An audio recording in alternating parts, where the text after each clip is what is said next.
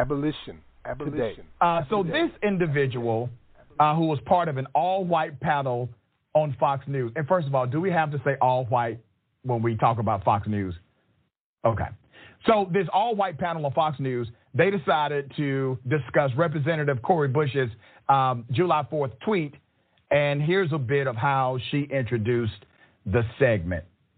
The White House briefing set to start any minute now as we await reaction to the verbal fireworks over 4th of July. After some Democrats, left-wing activists, and even the news media smeared the all-American holiday with claims of racism. Squad member Cori Bush blasting Independence Day, tweeting, quote, "When they say that the 4th of July is about American freedom, remember this. The freedom they're referring to is for white people," while NPR took issue with the Declaration of Independence, calling it, quote, "a document with flaws and deeply ingrained hypocrisies." All this bashing leading to the New York Post front cover page, which read, "Red, White, and Woke," with its editorial board asking, quote, "Why do liberals in the media take such joy in trashing America?" The haters never take a day off from hating, that is clear. And they never take a day off of getting the facts wrong. We know most of our forefathers, all of our main founding fathers were against slavery, recognized the evils of it. There's a great piece to that end on Heritage called 1776, not 1619. But I'll leave it to you. You know, they're so wrong on so much. Where to begin? My grandmother would have said, use a damn lie. Now, no, the founding fathers were for slavery. George Washington enslaved hundreds of men, women, and children. Thomas Jefferson enslaved over 600 people, including Sally Hemings. James Madison enslaved over 100 people. James Monroe as many as 250 people. It all starts with the question, where are we from? What is the purpose of the song? Maybe taking all the hit from the bomb. What's the metaphysical truth? The secret of eternal youth? What makes the universe move? A lot of things they don't want you to know. The secret of the ancient Greeks a long time ago. Energies, vibrations, and flows. Technology stolen from the ancients below. Join me on a discovery trip. See all the lovely shit. Take off your novelty wig and embrace the fact that things are not what they seem. Ascend to a higher state of being, you feel me? A lot of things they keep in from us. Various discoveries of gods and aliens. Trapped beneath the ice, you should heed my advice. Recognize the lies and use your own eyes.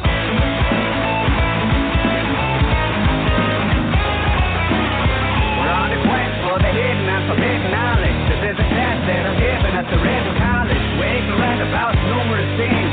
Luminous things you don't know about a beautiful wing. So we're searching for the hidden and forbidden knowledge. It's not been written, so it's missing quite a bit of polish. But it stops you from seeing what's real. You may be ideal, what do you feel? Here's another question. What do we know about the UFO that crashed down in New Mexico? Took one alive and analyzed the craft. The other two died, but this time at last we got a thing to reverse engineer. Anti-gravitation has been here for many years. The phenomenon is well understood. Walking on the sun, I bet you we could, It's been long since we've been to the moon, but not with these crude fabrications they show you, dude. Black projects are light years away. The rockets are just there to entertain. We've been in contact with alien races, made exchanges, sent people to their bases. We know about half a dozen of them. Some are hostile, others wanna be friends.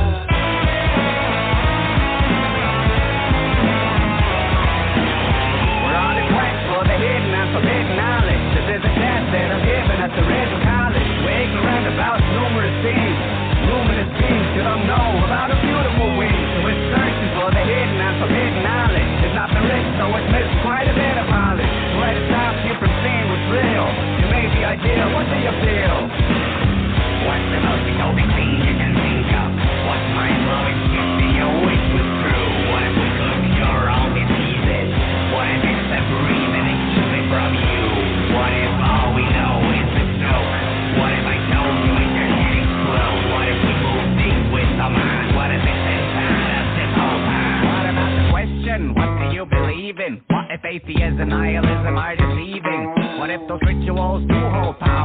What if they counter the evil people in the tower? Maybe the church is a fake.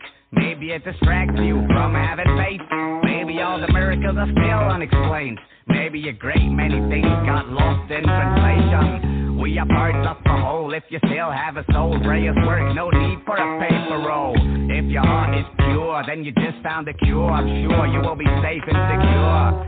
Separated in the flesh, the divine spark. We're connected like a mesh in the dark. If we sense and give in to our hearts, the evil will depart and leave us in peace for a new start.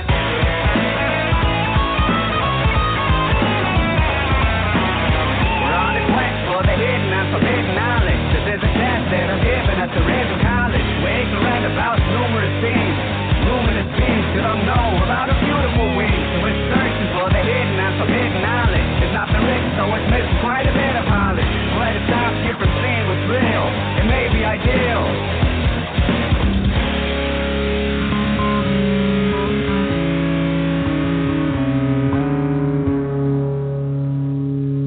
Abolition Today.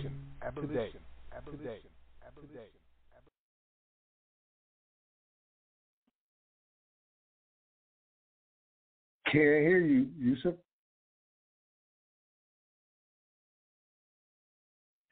That's because I forgot to mute myself.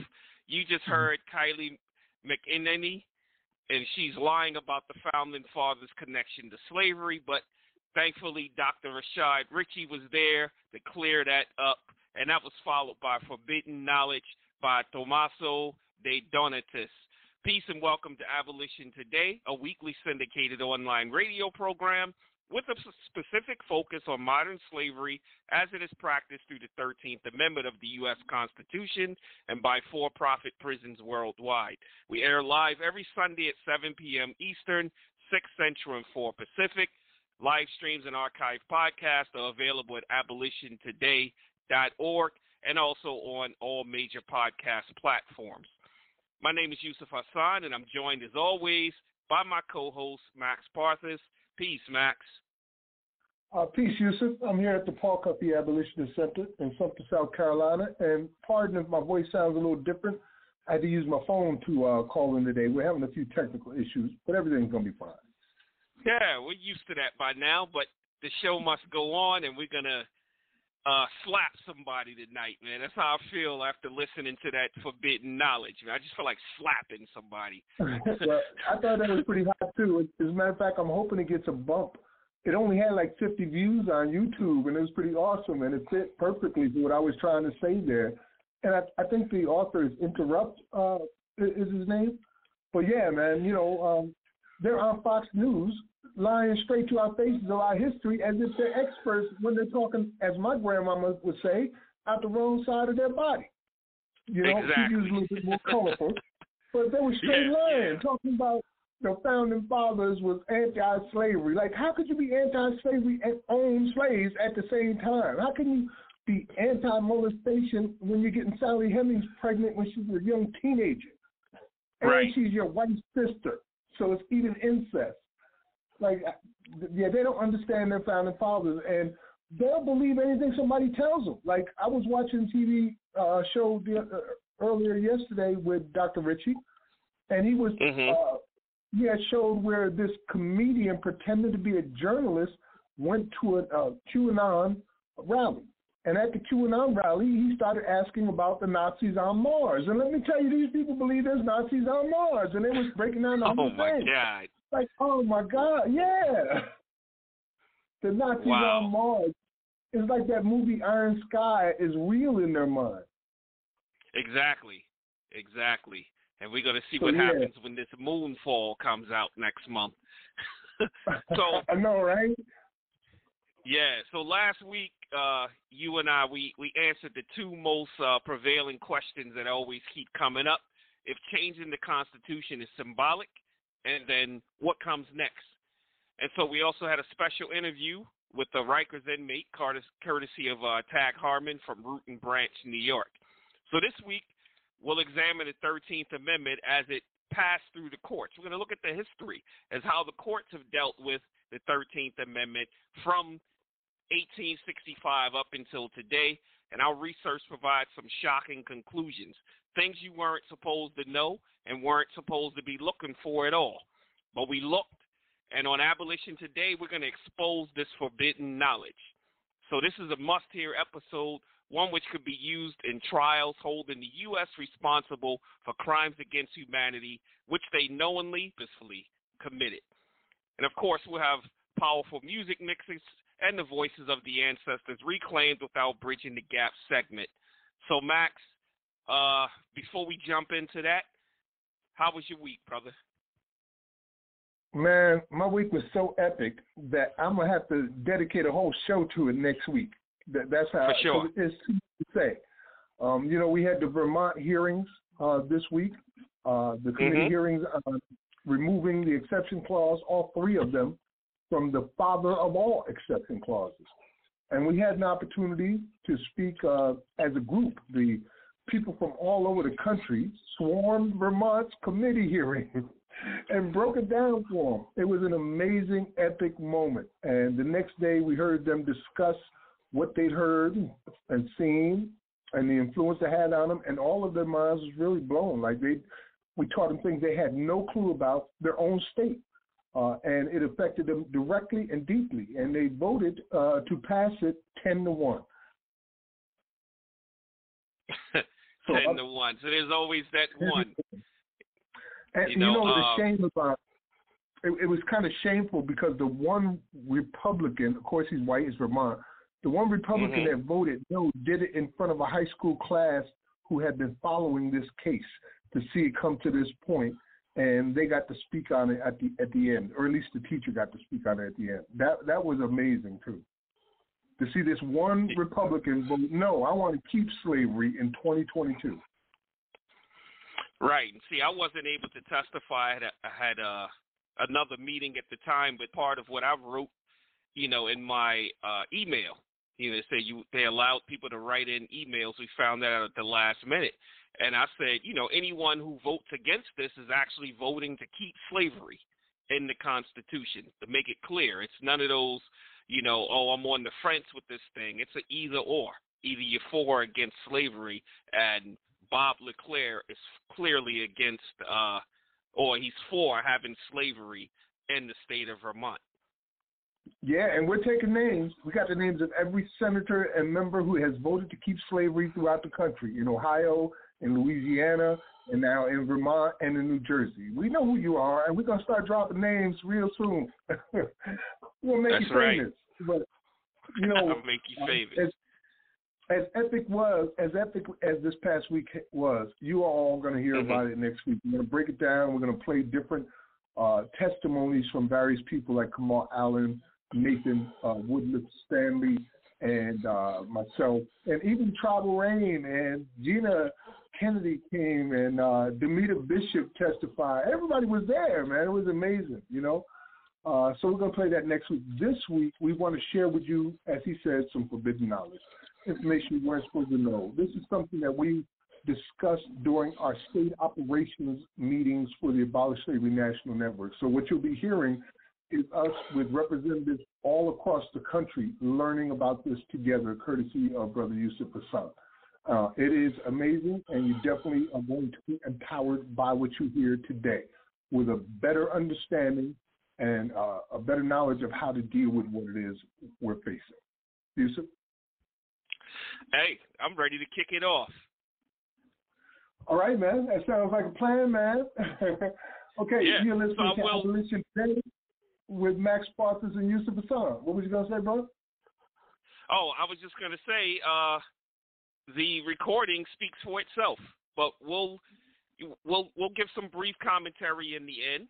But everyone sit back and enjoy, and all of the cases that are going to be mentioned within the recording, you'll see them on our Abolition Today Facebook page. Right. And if you want to ask a question at the end of this first half, call in at 515-605-9814, 515-605-9814. Remember, press 1 on your keypad. We'll take a couple questions in between the segments. We'll be right back after this. Abolition Today. All right, let's go ahead and get it started, but let me do a quick introduction. Pretty much everyone knows everyone here already.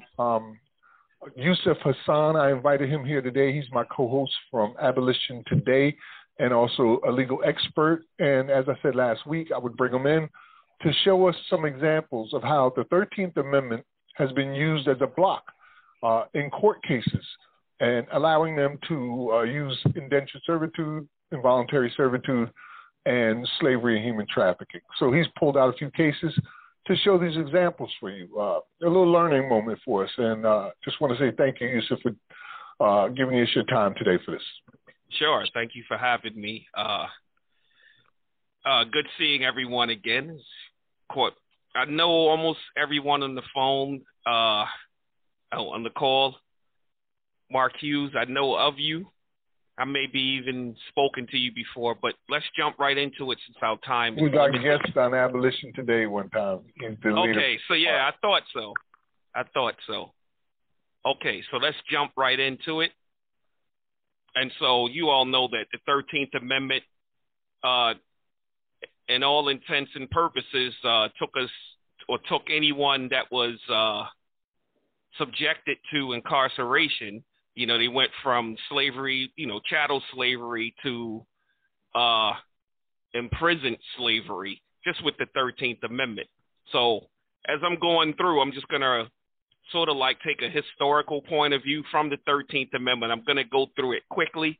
I'm not going to get into my regular lecture like I normally would because we'll be sitting here all day.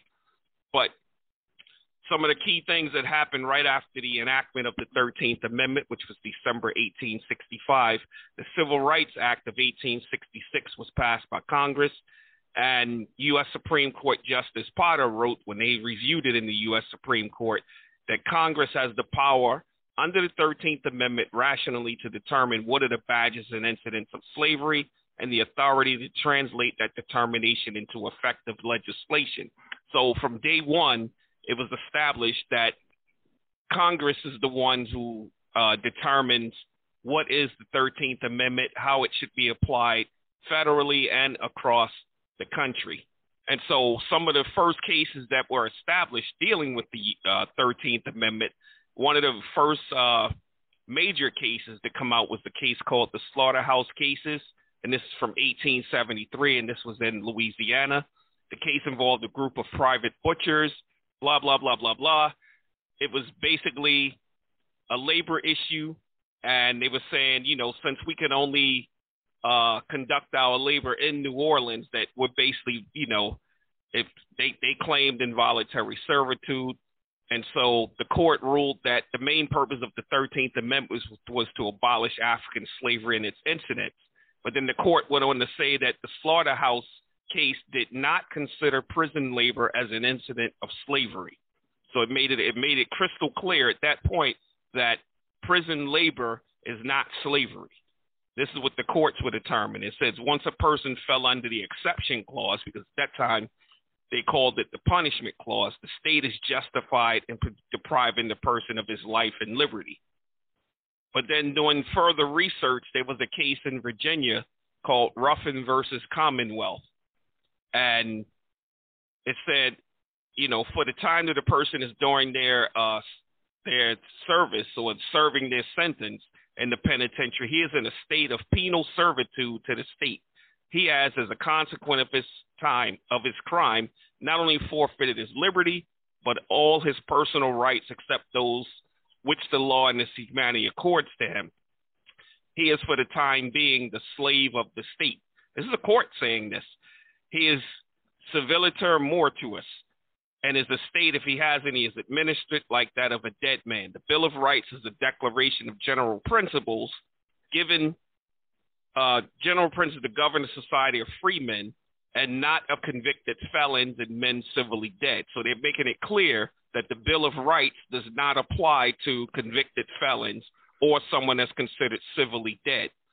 Such men are the slaves of the state, undergoing punishment for heinous crimes committed against the laws of the land, while in this state of penal servitude, they must be subject to the regulations of the institution, while they are inmates of the laws of the state to whom the service is due in expiation of their crimes. Hey, Yusuf, sure. Before you go on, I just wanted to make a couple notes about what you just read there. First, it was only 6 years after the ratification of the 13th Amendment. So it wasn't like the 13th Amendment and slavery was not fresh in their minds.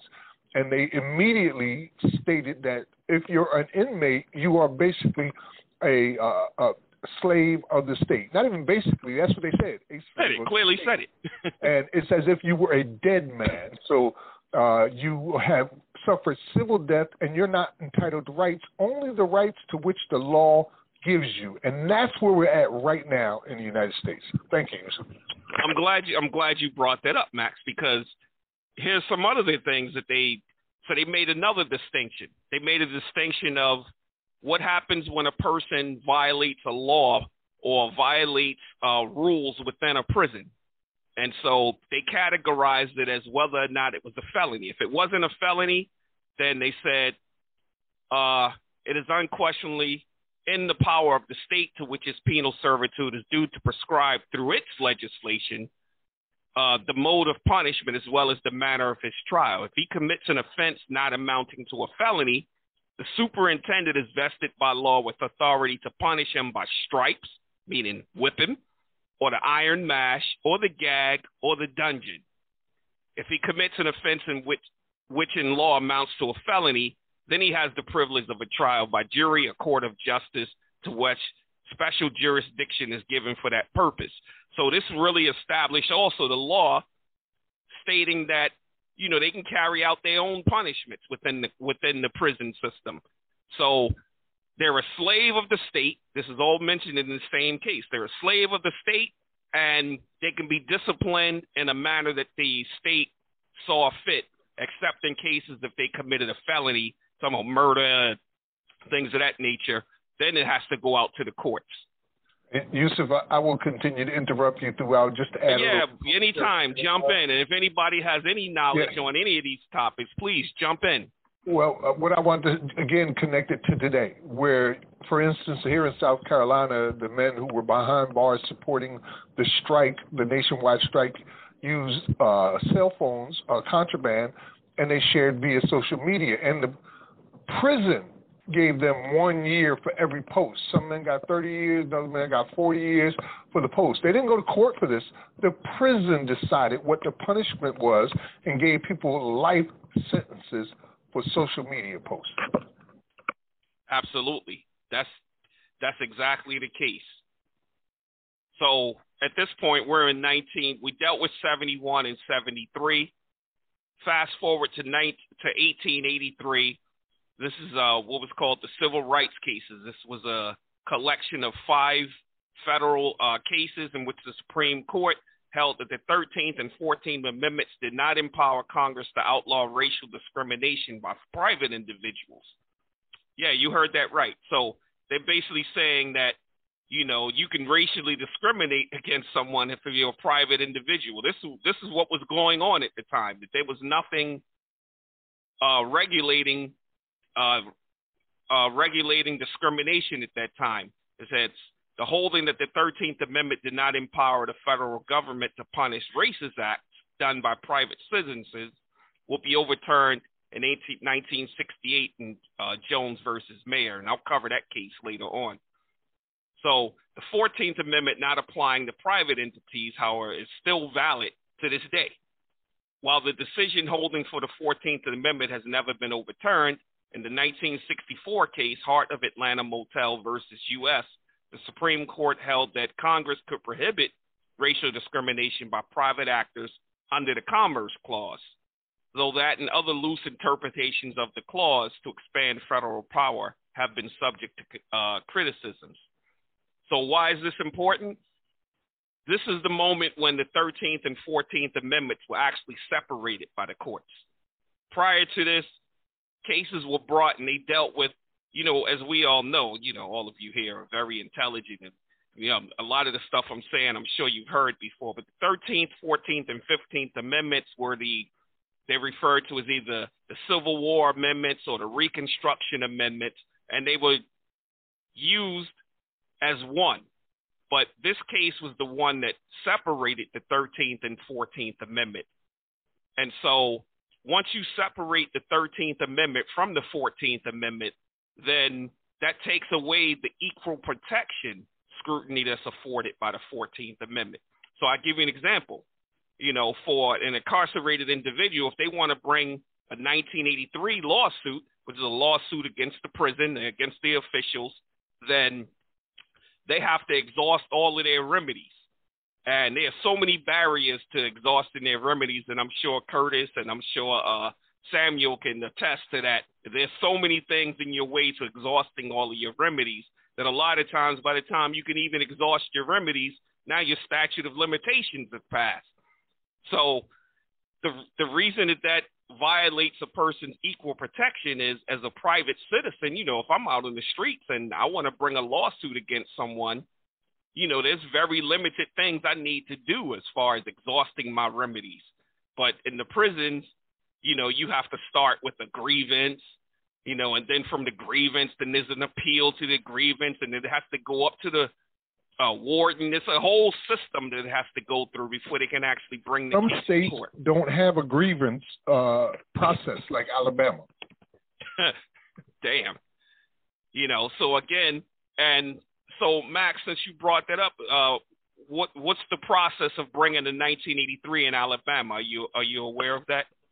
No, I'm not, but I do know that the Department of Justice has investigated twice and determined that these are rampant Eighth Amendment violations happening, and we're still waiting for anything behind that too. So not only are the grievances not being heard, but a clear violation of their constitutional amendments shows that they have no constitutional amendments. I think for the most part, people are having to bring forth like class action lawsuits, and I know an attorney he's trying to help a couple of people, but it's very difficult when there's only one person involved. Absolutely. As you can see. Absolutely. And so, sure. 1 second. I'll speak to the Alabama issue. If a state system does not have a grievance system, then the 1983 suit can go directly to the court system. But if there is a grievance system in place in your state, you have to exhaust every available remedy that you have. So the Alabama offenders or slaves or inmates could actually go directly to the courts. And that's kind of beneficial. It's better than most systems if the guys actually knew how to do it. And this process, people go to college for 8 years to become lawyers. So we got guys that are just coming in and they can't prosecute the cases. And we also have the Frivolous Lawsuits Act. So if, you got to pay $560 to get your case in court, and maybe it was just about a guard tearing up a $50 pair of jeans. You understand what I'm saying? So the process is just crazy. One other thing before I let you continue, when you talked about the slaughterhouse case and the cases that came after it with the 14th and 13th Amendment, the pro-discriminators the argument was basically, if the blacks are not man enough to protect themselves, then they don't deserve the right of the federal government to protect them. The Professor Charles Lane wrote a book about it. It's called The Day Freedom Died. It's when the Supreme Court made these rulings. So if you guys get an opportunity, try to get those books. The Day Freedom Died by Charles Lane. It will break down the slaughterhouse case and all the way up to, as a matter of fact, Yusuf, you should write a book. But thank you, guys. Thank you. I appreciate that, Curtis. I'm going to definitely look into that book because it was a huge decision that came out of that case. So another ruling that came out of the civil rights cases was it's never been doubted, therefore, that the power vested in Congress to enforce the appropriate legislation includes the power to enact laws, direct or primary, operating under the acts of individuals, whether sanctioned by state legislation or not. You're going to hear that as a common theme. Many of these cases reach that same determination that, Congress has the power to enforce legislation. And it went on further to say it was for that purpose that the second clause of that amendment, Section 2 of the 13th Amendment, which says that Congress shall have the authority by appropriate legislation to carry into effect the article prohibiting slavery. Who is to decide what that appropriate legislation is to be? The Congress of the U.S.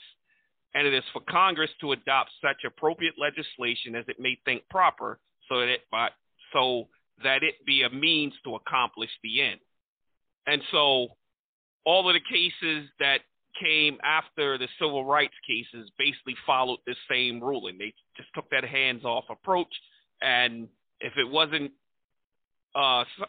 something dealing with a private individual being subjected to involuntary servitude, the court just deferred to the civil rights cases. Then came the Bailey versus Alabama decision. And in the Bailey versus Alabama decision, it was pretty much the same thing where you had a person, Bailey contracted to work on a farm for a year at $12 a month. He quit after a month and did not return the $15 advance that was given to him. Under Alabama law, Bailey's act was criminal. He was convicted and sentenced to 136 days of hard labor under the Alabama peonage law. The court ruled that the law was a restriction on his personal rights. Judged by its effect and not by its pretense, the law violated the 13th Amendment. Involuntary servitude meant more than slavery. But again, this is a situation where this is something that started outside of the courts, and it was still dealing with labor. It's still not dealing with forced work or the court dealing with what is the term, what is involuntary servitude or slavery within the prison system. And they made a similar ruling in 1944 in Pollock versus Williams. So we keep hearing this recurring theme of Congress doing something. So Congress started passing certain little laws over the time. So there was the Hawes-Cooper Act of 1929, which banned the importation of convict-made goods from other states. Then in 1935, the Ashurst-Summers Act came along, and it made it unlawful to knowingly transport in interstate or foreign commerce goods made by convict labor.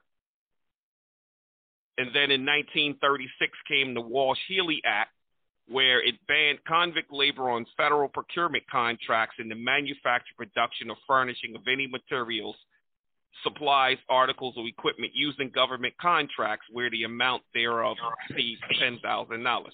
So it's good to have this stuff in your arsenal when you want to start challenging your state constitutions and the involuntary servitude and slavery within those systems, to see how they were applied in your state, if they exist within your state legislation. And I see that there's a hand raised, Abolish Slavery National Network. I just wanted to say, it's me. I just wanted to say also that all of those things are being violated right now. We are importing goods across state boundaries and national boundaries made by inmates here in the United States. When you get on a call bank, like with A&T, for instance, people are calling from all over the world. So this is already being violated, every one of those. It's funny. So as we'll see later on, we'll see why they're able to violate these. In 1963, there was a case called Draper versus Ray that was held in the Ninth Circuit of the U.S. Court of Appeals, and it was determined where a person is duly tried, convicted, sentenced, and imprisoned for a crime in accordance with law, no issue of peonage or involuntary servitude arises. The 13th Amendment has no application where a person is held to answer for a violation of a penal statute. So basically, they're upholding the exception clause. In 1968, there came Jones versus Alfred H. Mayer Company, and it said the 13th Amendment abolished slavery and established universal freedom. The enabling clause, which is Section 2 of the amendment, granted Congress the unqualified power to abolish all institutions and practices resembling slavery instituted by public and private actors. It was for that purpose that the second clause of the amendment was adopted, which says that Congress shall have the authority by appropriate legislation to carry into effect the article prohibiting slavery. Who is to decide that appropriate legislation? I think I'm guilty of a copy-paste error right here. But we mentioned this before, that Congress has to determine what the appropriate legislation is. In 1970, there came a case, Holt versus Sarver. This was the U.S. District Court, Eastern District of Arkansas. And there was a farm Cummins Farm in Arkansas, where they would just work to the bone, and so the court ruled that life at Cummins wasn't slavery because the state does not claim to own the bodies of its prisoners. I'll read that again. The state doesn't. It wasn't slavery because the state does not claim to own the bodies of its prisoners. Work on the farm was servitude, and there is no doubt whatsoever that the servitude was involuntary, but it's equally clear that this servitude has been imposed as punishment for crimes whereof the inmates have been duly convicted. The court is not persuaded that the system violates the 13th Amendment. When Congress submitted the 13th Amendment to the states, is the same case going on. It must have been aware of generally accepted civil convict labor policies and practices, and the court is persuaded that the amendment's exception manifested a congressional intent not to reach such policies and practices. So this court was even saying, you know what? When they wrote that 13th Amendment, they knew what was going on inside of the prisons. And basically, if they wanted to change what was going on inside there, they would have written it into the law right then and there. That's proof of intent. Right. This is what this court believed. This is the Eastern District of Arkansas in 1970. They said, look, if they wanted it to be anything else, they would have written it as something else. So here's the peculiar case. In fact, someone just, what did she say? Oh, Theta. Did you have anything to add about that, Theta, about Cummins? You said you took a field trip there. Yes, we were in high school. I grew up in Arkansas. Okay. So the field trip to Cummins was they were doing some sort of type of scared straight type of thing where we all had to go to Cummins and and see what it was like in the prison. So they still had labor and everything. They were out in the fields working the farms. And here I am now on this phone call with y'all. Right. 52 years later. Yes. Oh, I'm sorry. I didn't mean to put that out there because now that kind of like gets people to be able to calculate your age, right? So here's another case, Jones versus North Carolina Prisoners Labor Union. So you had incarcerated individuals at one prison in North Carolina, and they were trying to form a labor union, and they were trying to make it system-wide. So the court ruled, and this was a U.S. Supreme Court case of 1977. It said, while litigation by prison inmates concerning conditions of confinement challenged other than under the Eighth Amendment is of recent vintage, this court has long recognized that lawful incarceration brings about the necessary withdrawal or limitation of many privileges and rights, a retraction justified by the considerations underlying our penal system.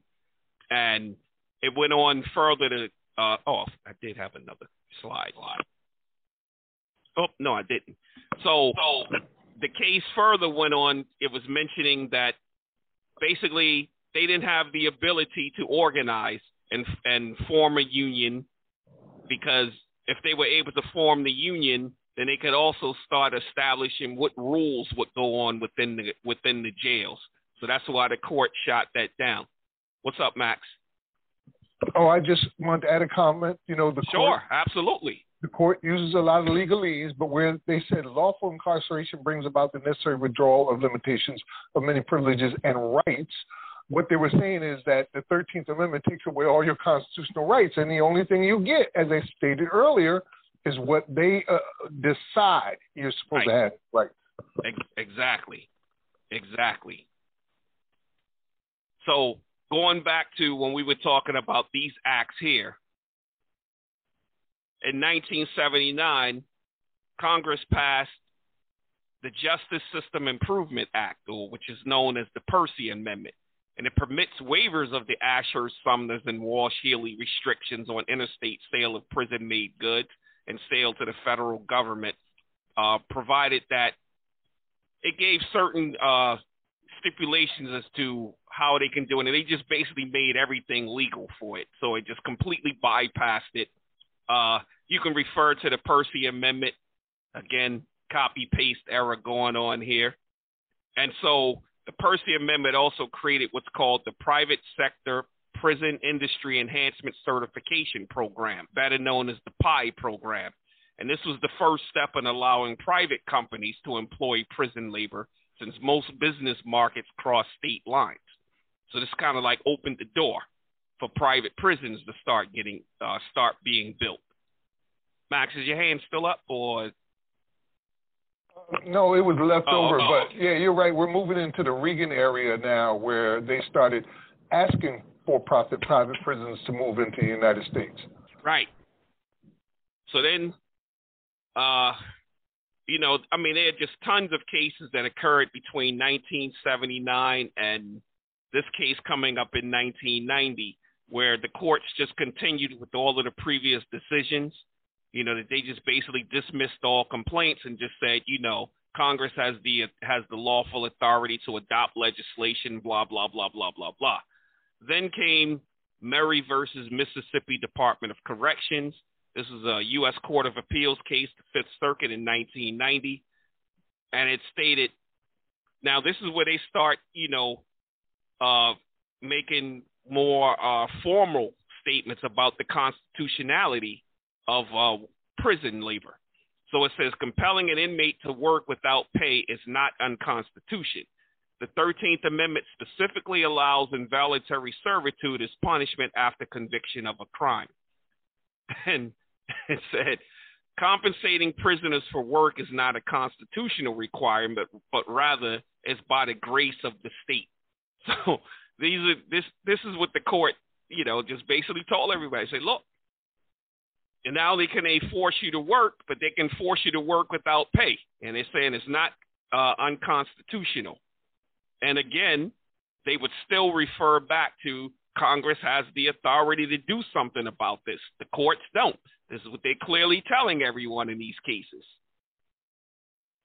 Another case that came out that year, Watson versus Graves. This is also in 1990 and also in the Fifth Circuit.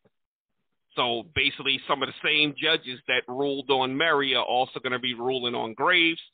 And it says, this court has held that the requirement that incarcerated prisoners work without pay does not constitute involuntary servitude in violation of the 13th Amendment. A prisoner who is not sentenced to hard labor retains his 13th Amendment rights. However, in order to prove a violation of the 13th Amendment, the prisoner must show he was subjected to involuntary servitude or slavery. The court answered that it was irrelevant because the plaintiff had not been subjected to involuntary servitude. If the prisoner has a choice, there is no involuntary servitude. Work without pay does not constitute involuntary servitude. And what they said within this case is basically, even if there are court rules establishing that, or prison rules that establishes, certain penalties for not working, he's still making the choice whether or not to do those. They're not seeing it as a form of force that you can be sent, you can be put in solitary confinement, or you can lose certain privileges. They're still not considering that force. Max? Oh, yeah, I just want to point out that that's in the Harvard Bellagio guidelines on slavery, where it says that if you're using coercion, for instance, or deception, that is still constituted as slavery. Sam could probably tell you a lot, or so could Curtis, about whether or not you do a job. Like at New Jersey, where we've talked about on air, where if you refuse to work, that's a violation that is in the same category as if you had killed somebody in New Jersey prison. Right. So they're saying the only remedy in this case is really refusing to work and then suffering the consequences of whatever the prison rules says are the consequences of not working. But it's still your choice. Sam or Curtis, did you all want to say anything? I think you're doing a great job, and I would like to just continue to listen. Okay. Thank you, brother. I appreciate that. Abolition today. All right, that was part one. Yusuf's presentation for us for the ASNN. on the history of the 13th Amendment in the courts. Remember, if you want to make a question or comment and you're already called in, press 1 on your keypad. Otherwise, the number is 515-605-9814. Yusuf? That was a lot. You know, sitting here listening to it, I'm like, man, I covered a lot of stuff during that time. It didn't seem like it when we were in the meeting, and to think we're only halfway through it. You know, there is a lot of stuff that got covered. We as we said in the opening, you know, that we basically exposed something that wasn't supposed to be known. You know, that it's clear and unequivocal that the intent was for slavery to be continued through the penal system. And the courts have said, look, we can't do anything about it. The 13th Amendment says that Congress has to do something about it. And this is why we have the Abolish Slavery National Network, and we have the state operations, and all of these states are challenging their constitutions to have slavery and involuntary servitude removed from them, Max. Right. One of the things that I mentioned was, you know, the Harvard Bellagio guidelines, and where they was talking about compulsory labor and how that would not be slavery. And in the guidelines, they say that possession is foundational to slavery, right? That's the first thing. And they also have a distinction between slavery and forced labor. But in the United States, we show possession. They're literally state property, as you explained earlier on in it, through the Commonwealth versus Weapons case, where the court ruled that you are literally property of the state.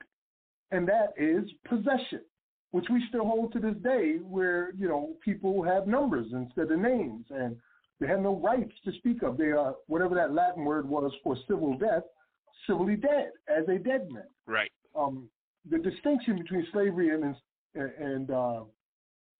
forced labor, they say, is that although forced or compulsory labor is defined by the 1930 Forced Labor Convention as all work or service which is exacted from any person under the menace of any penalty and for which the said person has not offered himself voluntarily, forced labor will only amount to slavery when, in substance, there is the exercise of the powers attached to the rights of ownership.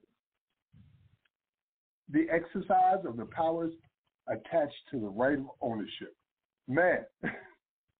And they certainly own us because they're selling prison stocks on the open market. And we've listened to clips from auctions where they were auctioning off prisons and stating very clearly that the selling point was they would be filled at all times.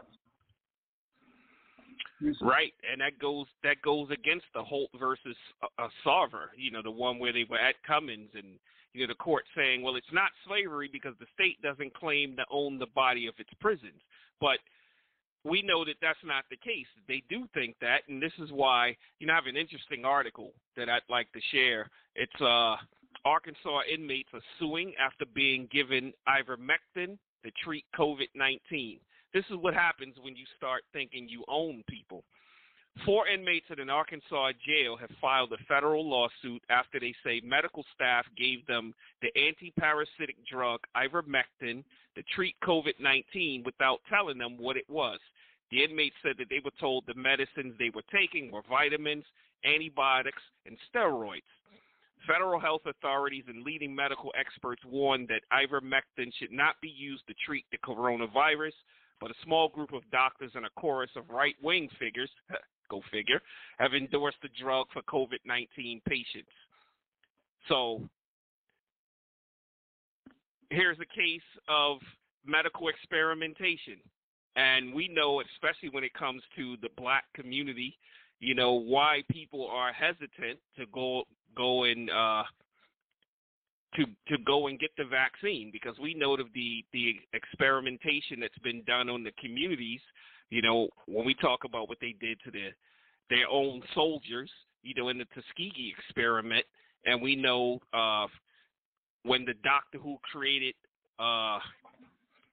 something I forgot what it is, but it's something dealing with C-sections, and he did it without any type of anesthesia on black women, and then we have this going on inside of the prisons, and it happens all the time. Many drugs are tested out inside of the prisons first before they even bring it to market. And they do situations like this. They say it's for it's vitamins, it's antibiotics, it's steroids, but they're actually doing these testings, Max. In the early stages, prior to, let's say, the mid-'80s, they had this forced labor thing down pat within their court systems, They had already justified using the law, the removal of all your rights, making you a non-person, non-citizen, without ever actually giving those rights back, and being able to force you into compulsory labor. I think the problem really started blowing out proportions once they introduced for-profit industries into the Justice Department. When that started happening, things started to really depend on how many bodies were in beds. Now, how many are working? How many bodies are in your beds? How many facilities do you have? How many jails? How many prisons? How many people are in them? And the more you have, the more money you're making. Larger facilities, more people, is more money. At one point, they had this prison here in South Carolina that only housed about 6 people, but they were charging like $200,000 a year per person. Like it was a for-profit, privately owned prison. Probably one guy owned it and was housing 6 people at $200,000 a head.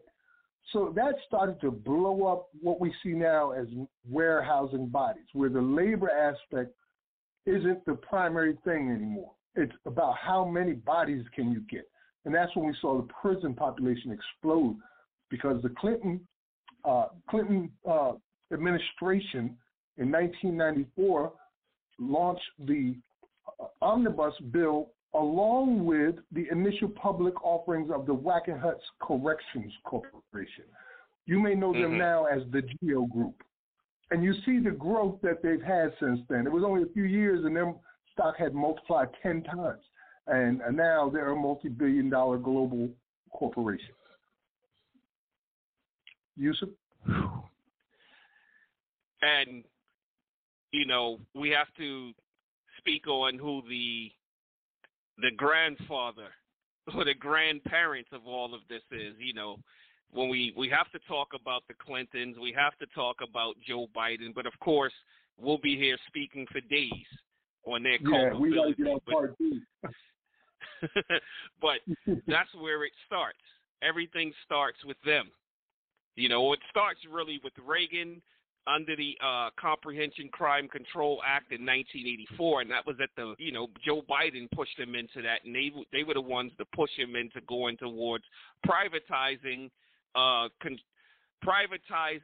control of the federal prison system, and that just opened the door from there, and we know the exponential growth of the prison system since then. Yep. Shout out to Jeanette Smith. She is keeping up to date with these court cases and dropping them on our Facebook page at Abolition Today. So for those law students out there who are looking to learn a little bit more about how to deal with this, those links are all available for you on our page. Hey, Yusuf, we should go ahead and get into part 2, where we get more into the modern cases so people can see where we're at this point, too. Okay, sure. Why not? Once again, this is Brother Yusuf breaking it down for us from the rooter to the tutor about the 13th Amendment through the courts. You're listening to Abolition Today, abolitiontoday.abolitionistcenter.com. We'll be right back after this. Abolition Today. So next came this case, Van Skyke versus Peters. This is 1992, U.S. Court of Appeals, the 7th Circuit. The court said that there is no federally protected right of a state prisoner not to work while imprisoned after conviction, even though that conviction is being appealed. Prison rules may require appellant to work, but this is not the sort of involuntary servitude which violates 13th Amendment rights. And again, within the case, they said the same thing. Congress has the authority to do something about it. So then I just fast forwarded it because I just kept coming across a whole bunch of the same cases saying the same thing. And so now we jump to 2002, U.S. Court of Appeals, 2nd Circuit. U.S. versus Nelson, and contrast to Section 1 of the 14th Amendment, which famously includes the language, no state shall. Then it says Section 1 of the 13th Amendment eliminates slavery and involuntary servitude generally, and without any reference to the source of the imposition of slavery and servitude.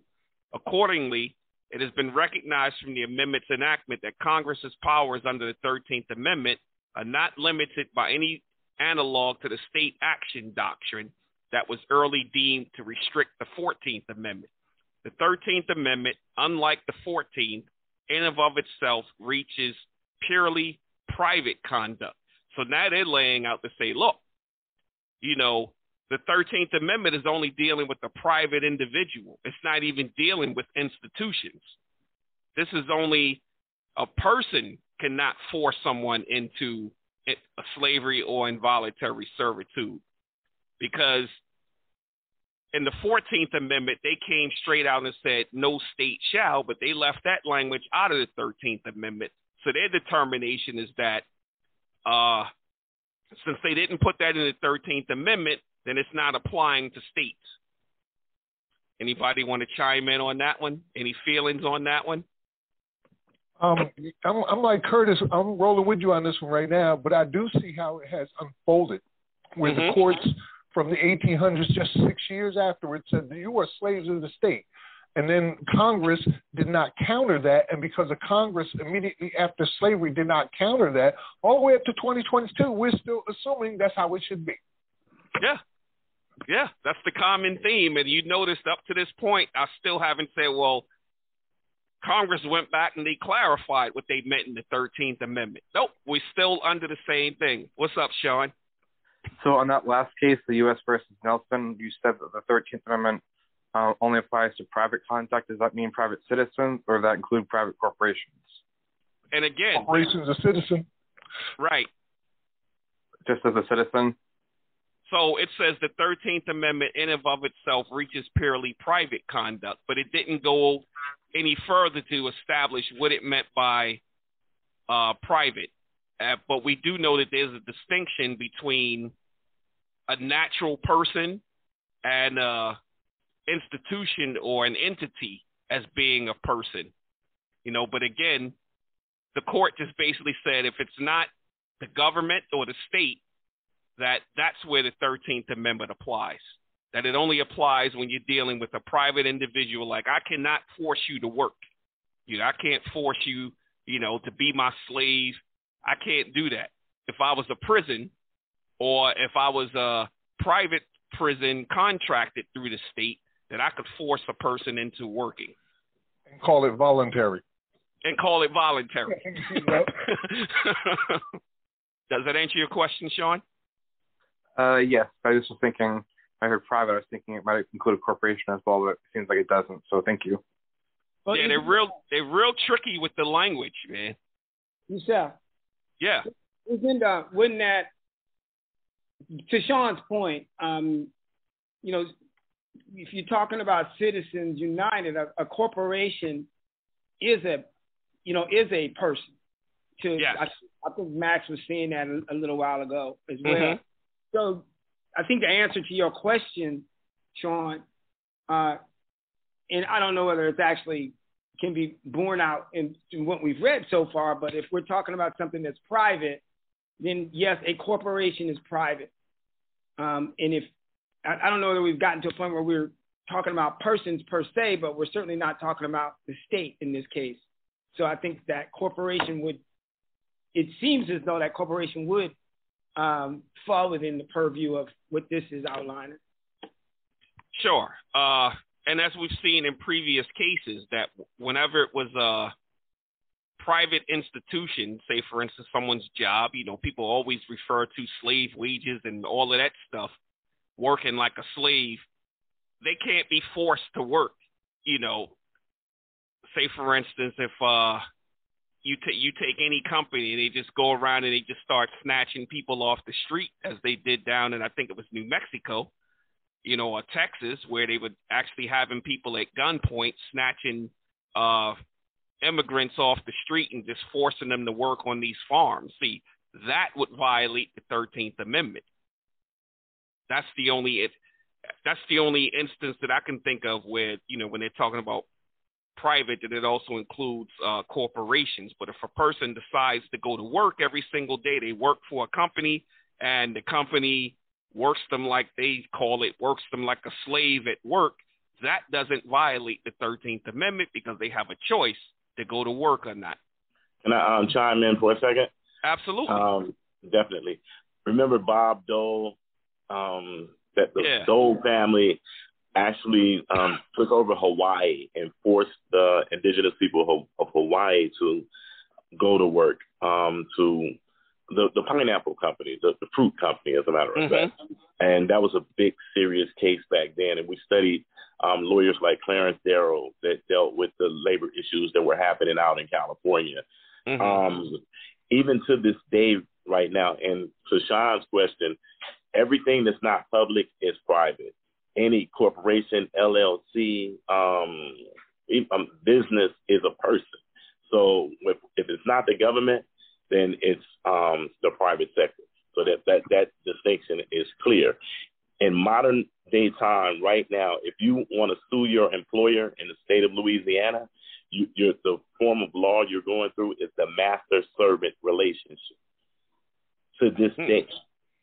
So this in some states, I mean, I'm not talking about the whole federal scheme of it, but in some states, they still look at this labor situation as a form of involuntary servitude because, or voluntary servitude. I'm sorry, not involuntary servitude, voluntary servitude, because you're trading your time, your hour for $7 or $10 or $20 or whatever, but it's still the master-servant relationship. So it's a slave situation either way. There's one thing that I see here is very clear is that contrary to popular belief all across the country and worldwide, the 13th Amendment provides no protection versus the state. Yes, absolutely. Absolutely. And here's another case. So I went from 2002 and I just started getting exhausted. I said, because I was reading so many cases and they all just came up to the same thing. So I said, okay, let's see what's going on nowadays. So I came up with this case, Morris versus UTEC. It's a 2021 case, U.S. District Court, Western District of Washington. And it said, petitioner also contends his conviction and sentence violate the 13th Amendment's prohibition against slavery. There are no facts supporting this contention. If petitioner is claiming he performs work activity in the prison in violation of the 13th Amendment, the claim fails. Although the 13th Amendment prohibits slavery and involuntary servitude, it explicitly exempts forced labor that is imposed as punishment pursuant to a criminal conviction. And it repeats, the 13th Amendment. Then it goes on to say, the 13th Amendment does not apply where prisoners are required to work in accordance with prison rules. And they cite Berry versus Bunnell, which was decided in 1994. So again, they're double, tripling, and quadrupling down on it. Once the person has been duly convicted, then you got to work. If the prison rules say you got to work, you got to work. And there's no remedy in the courts for you. Question for you. Sure. Is this this is a state, this is a federal case, right? Yes. Okay. Wouldn't it, tell me how it would be different if it was a state case? Well, see, the reason it's a state case is because it's going against a government entity. And so therefore they had to take it to the federal government. The only way it could be dealt with on the state level is if it was a lawsuit against an individual. No, what I'm getting at is the difference between federal prisons and state prisons when a person brings a charge of a violation of the 13th Amendment. Oh, I see what you're saying. Well, no, these are state cases. Most of the cases I'm reading you are state cases. They're not like federal federal prisoners bringing cases. They're on the state level, but because of the immunity clause, they have to bring the case in federal court under 1983. What's up, Max? Oh, I just wanted to say also for Mark that, again, like the example we just had with the lawsuit in Colorado, the federal government is telling us that the 13th Amendment applies to every state, and whether you want slavery or not, you must abide by it in this manner. This is how it works. So without any kind of state protection, where now you have to deal with states' rights, you fall under that 13th Amendment. And the 13th Amendment is very clear. It provides no protection at all versus the state. Very well said. Well, when you get to the state, when you get to the state's state Supreme Court, because I would imagine that is an avenue that one could take it, or that the case could go. It could go up, it could hit the United States Attorney's Office, I would imagine, but it could also go through the state Supreme Court. Well, the problem with that, Mark, is, again, if a person is bringing a lawsuit, if a person is in prison and they want to bring a lawsuit, they're barred from suing in state. So they have to go to the federal courts. That's because of the immunity clause. Not the immunity clause. What's the word I'm looking for? Somebody help me out here. Don't look at me. You're the lawyer. It's the sovereignty. It's the sovereignty clause. You know, the state is the sovereign. And so you can't sue the state or any of its institutions within the state court. So you have to go to federal court. So I understand what you're saying, and I get the rationale behind it, but there's just no remedy there. The court lacks jurisdiction on the state level.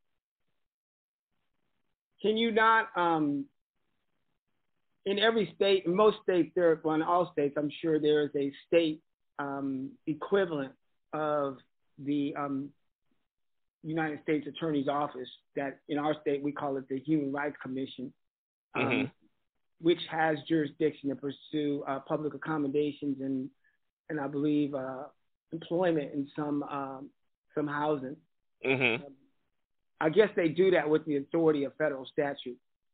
So again, remember we were talking about exhausting remedies? This is another instance where if those type of remedies exist within the state, say for instance, there's the inmate advocate's office, and other offices like that, they still have to go all the way through that before they can even bring the case to court. Okay.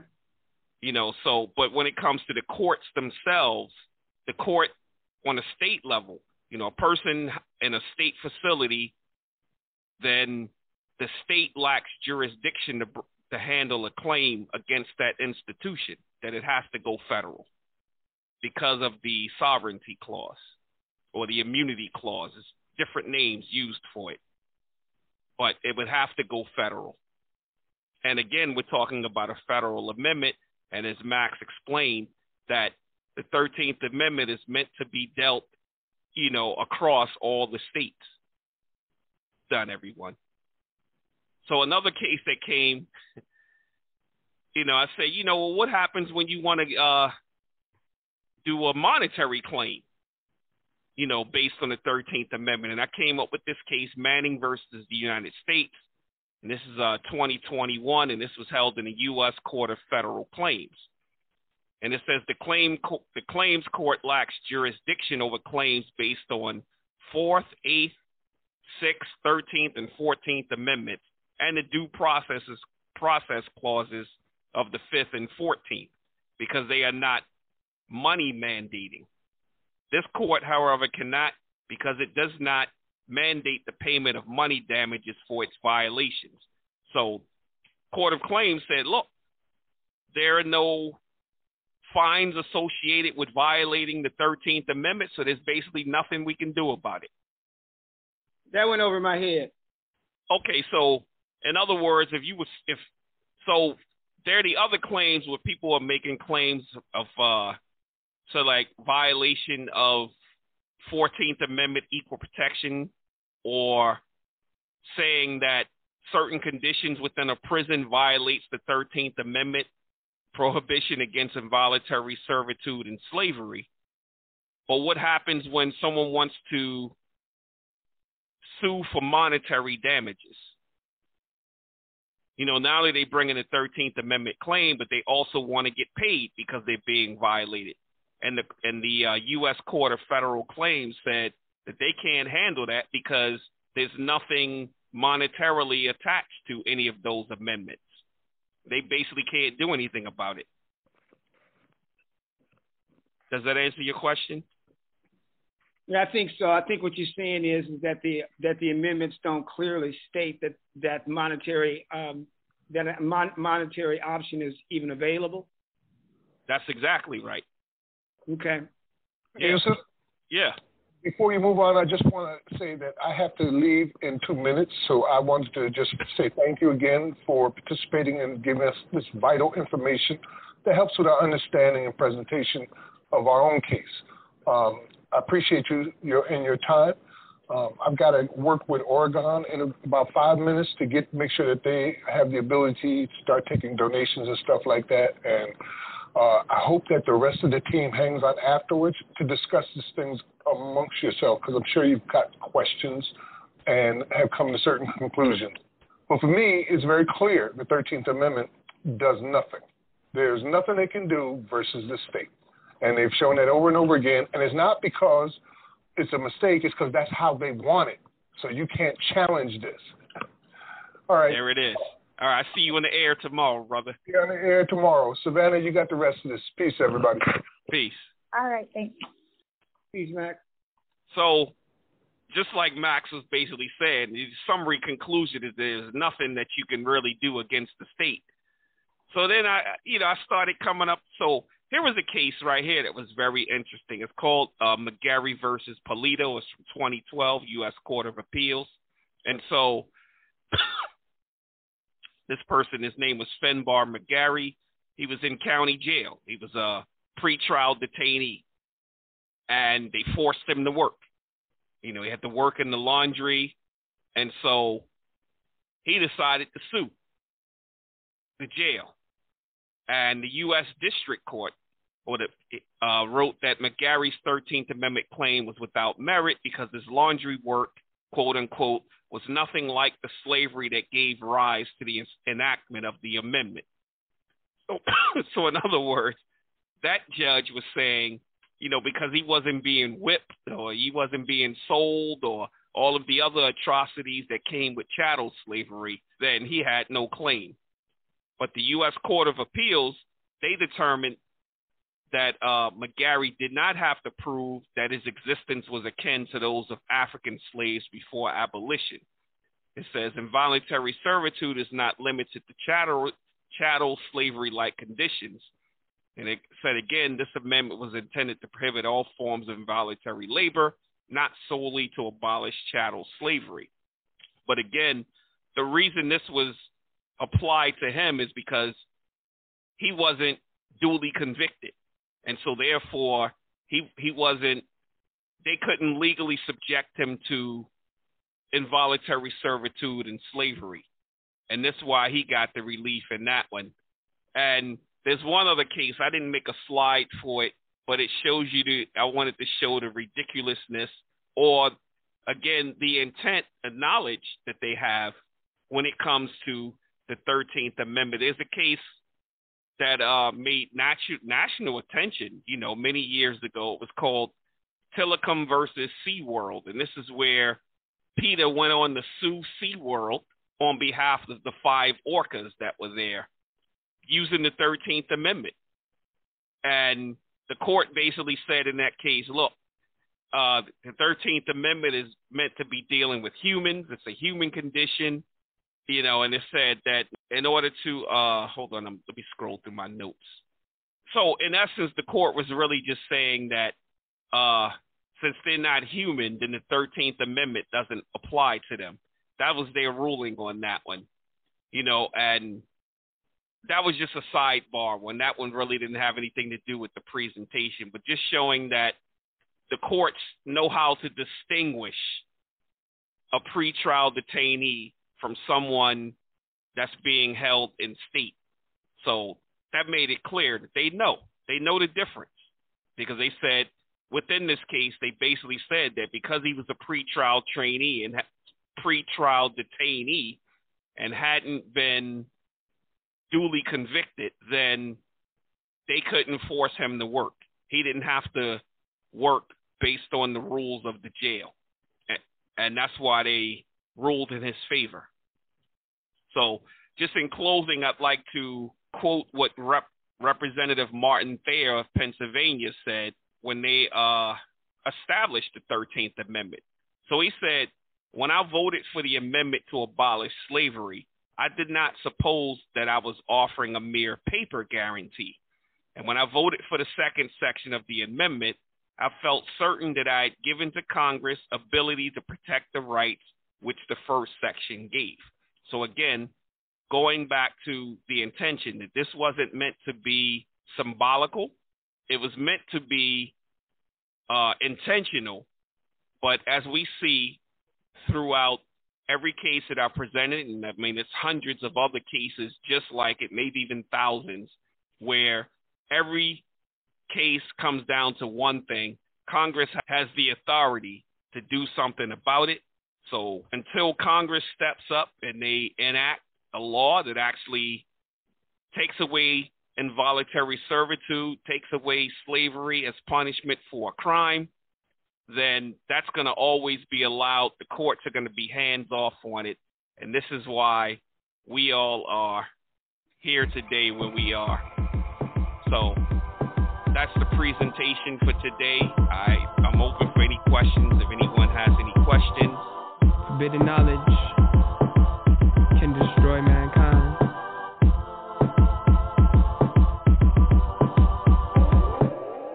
I spend large hours of my days alone. I don't believe we share this universal space alone. I think we got a lot from them. They gave us phones, internet, and now we all know what is forbidden knowledge. Forbidden knowledge is too great for a man. Think if man could read your mind, you think that man understands how to use it with integrity, not conquering land? Would it be good if we increase the lifespan? Well, that's forbidden knowledge. Forbidden knowledge can destroy mankind. We can grow out of control like cancer under the skin of Mother Nature. Busy cities much alike to a tumor. Too many cells, the residents, the body's polluter. I say Wusa and Ali, you the chubby doobie, the Jew, the child of Jacob. I know my history, I know we are Moors. There's a universe in her afro. Hold us back though, there's a power in the black folk.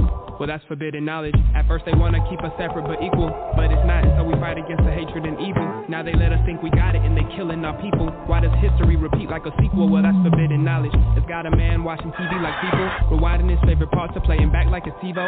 Have I wrote this shit before? It all feels like a redo, and deja vu is left to die like our dreams do, but that's forbidden knowledge. I have some shocking memories as a kid, waking up onto a table, a lab, some type of biz, too vivid to be a nightmare. Mom would tell me that shit, can't remember anything that they did. Yes, that's forbidden knowledge.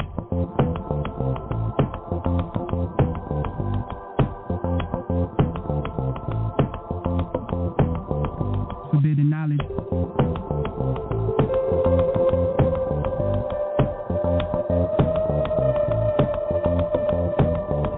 Forbidden knowledge.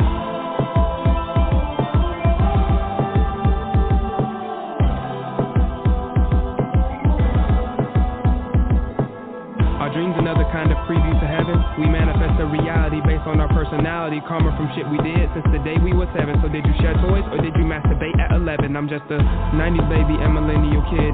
Indigos are on the rise to make perennial shift. Hope this music stands long as redwoods, sequoias, pyramids, and stones like stones from Stonehenge. Come on, let the future tell the truth. Cause you a sheller, you played your cards wrong, now you got hell in you. Be glad I still retain respect for you. Cause I got bullets that'll kill you if your vest is hell and heaven proof. I never understand your corporate greed. Just a group of people, all they want is more than they need. Signing off on papers blinded to the pain overseas. Blood resulting from the ink that they bleed, but that's forbidden knowledge.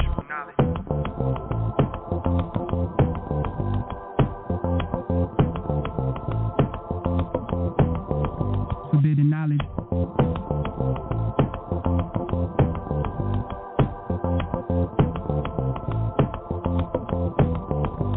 Who put the liquor store across the street from the gun shop? In the park, I hop, skip in the dark, way from the gunshot that rang out in the neighborhood where the youth misunderstood, fighting over concrete squares where the laws just ain't no good. I think the agenda's meant to kill us all. Like, what good is education long as you can ball? Standing on the couch inside the club and hit the mall. Barely feed a bum, but you buy it all. I think they laughing at us. Cause while we watching some cable, they was talking about the economy, shit proppers and stables. How to keep a horse running his course. Give him some blinders so that he lack when most fools ever right beside him his own kind. I pray you dig deeper if you don't find what you're looking for on the surface. The knowledge that you need can't be next till church. That you every bit of worth it, not worthless. You kings and queens were meant for better things than flexing on the scene or bursting out the seams of your blinds that you told yourself you never wear outside your mama's highs cause the energy it lends put strong women down. Brother, look, you don't need to go to jail just to read you a book. I wonder what Malcolm found after going to Mecca, or the mind state of Martin after visiting Selma. Two leaders that were slain for speaking the topic on the schemers and the reapers of forbidden knowledge. Forbidden knowledge. Abolition.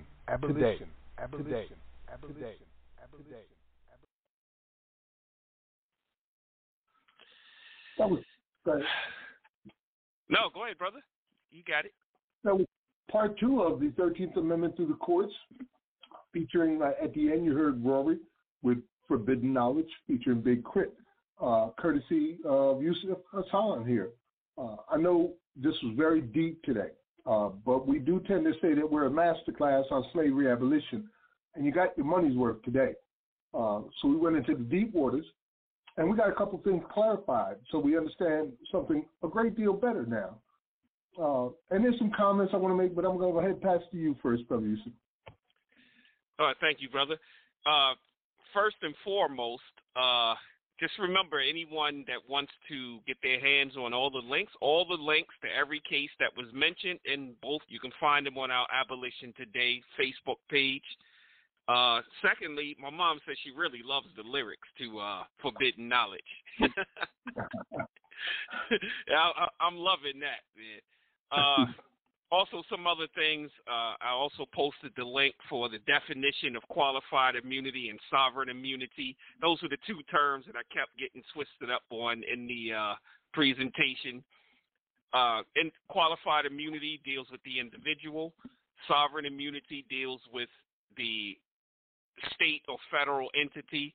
And what's so unique about that sovereign immunity, it refers to the fact that the government cannot be sued without its consent. I've always thought that was crazy. I can violate your rights, and then I'm like, yeah, you know what? No, you can't sue me.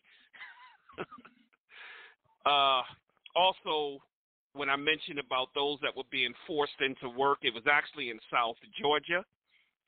And this was just recently. They got indicted on December 13th, 2021, where you had migrant workers who paid for help entering the U.S. ended up forced to perform farm labor for little to no pay. So they were forced to live in dirty, cramped trailers with little food or clean water. Some have been promised to be paid up to $12 an hour. Unions with their bare hands and got paid only 20 cents per filled bucket, as men with guns kept them in check according to court records. At least 2 of them died and another was raped repeatedly. So this is an example of how when the determination was the individual could not enslave someone. So when it said that was in the U.S. versus Nelson case where they said the 13th Amendment in and of itself reaches purely private conduct. Here's an example of where the private individual cannot do this, but as we've seen in the past, where those that were at Angola prison, they were forced to go out and work the fields during the pandemic, and they were forced at gunpoint. That is legal, but because of the 13th Amendment exception clause. That's the difference between the two. It makes it clear, unequivocally clear, Max. Yeah, that's one of the big takeaways from this whole presentation that you put together is that 2 things actually are key. One is that they depend on the exception clause. They use it. It's sovereign immunity. It gives them sovereign immunity so that they can't even be held responsible for committing crimes against humanity unless they give you the okay. The second thing is that Congress is key to this. Congress can define what these things mean. Congress can enact laws that manage badges and incidents of slavery. So Congress has got to get on board with this, which is one of the things we are seeing happen as we move forward. Immune. The United States is immune, has made itself immune in its own country to practice slavery and forced labor. Yep. That's exactly it. And this was not by I'm trying accident. to recall. No, it's not by accident. I'm trying to recall which case it was where it unequivocally gave the prison just the absolute authority over the individual, where it even said, you know, it can determine its own punishments to give them, where it could whip them, it could, you know, put them in the dungeon, which we know is the hole. And so when we hear of the beatings that people go through inside there and nothing ever happens, you never hear of, or it's rare that you hear of officers being charged for severely beating someone or beating them to death. And again, it's because of that sovereign immunity and that qualified immunity, and the courts having that hands-off approach because they look at prisons as being autonomous and they're their own entity, they're their own government, they set their own rules. You know, I believe in achieving the impossible, and I could say that both in a good and a bad way. For example, here in the United States, people tend to forget we have the largest prison population that's ever existed on planet Earth. They forget it. Right. Like, they'll talk about people that need help and freedom and being the freest state, and they don't even count their prisoners. Like, they don't exist. Not only are they civilly dead behind the bars, they're civilly dead between your ears. You know? Like, say it again, brother. I need you to say that again. Not only are they civilly dead behind bars, but they're civilly dead between your ears. We just forget it. Like, they don't even matter. And, like, all of them deserve everything they get. And that's a sick society to even have your mind set like that. And it's only the tip of the iceberg, because we're talking about 2.2, 2.4 million people who are in prisons, right? But there's for the past 2 decades, over 10 million people go through our jails every year. Just for the past 2 decades, consistently 10 to 14 million every year are admitted into local jails. Right now, there are 113 million people in the United States who have had an immediate family member that was behind bars. 113 million of us. And these are numbers that are just beyond imagining. They say here 1 in 7 adults has an immediate family member that spent at least 1 year in prison, 1 in 7. And 1 in 34 adults has an immediate family member who spent 10 years or longer in prison. And they say that there's an estimated 6.5 million who have an immediate family member currently incarcerated or in jail in prison. That's 1 in 38. There are more. They say there are more than 2.4 million people incarcerated in the United States. I do want to point out the fallacy of the average that is being presented at when they say 1 in 34. They're talking about the entire nation, including people who are not directly affected by this. So you might go to Wisconsin and Milwaukee, where it's more than 1 in 2 black men are in prisons, and you know, that makes a big difference. So that is a fallacy of the average just by using even those who are not affected as part of the percentage. So, and you know, they criminalize us. Sorry. They criminalize us in these ways, and then they also have these paths to prison that are set up on purpose, like the school to prison pipeline, the fines and fees, the Warren Industrial Complex. I was just communicating with Jailhouse Lawyers Speak a few days ago, and they were making an appeal to raise some money, $179. Not a lot of money, but let me tell you why. The message said a parole person needs aid. We have a comrade that has been out for 4 months after 19 years in prison. She has to pay her PO, parole officer, past due money or be violated Monday. She's already raised it all except $179. Now, you are going to put somebody in prison not because of a crime that they committed, but because they didn't fill your pocket as fast as you told them to. when you put them in a position where they can barely have a way to raise any money. That's the type of pathways that lead directly to prison cells. You don't necessarily have to commit a crime. You could just be broke, and that's enough of a crime to send you back in where you generate 30, 40, 50,000 or more a year as an inmate. You said a mouthful there, Max. So, I was just going to add that when they start talking this 1 in 34, so they're not even taking into account the people who have multiple relatives in prison. Some have generations in prison, the grandfather, the father, and the children. Multiple generations, sometimes both parents. Yeah, man, it's really deep. Sometimes it's both parents, or it's a grandfather, a father, and all of his sons. It's just staggering, the numbers.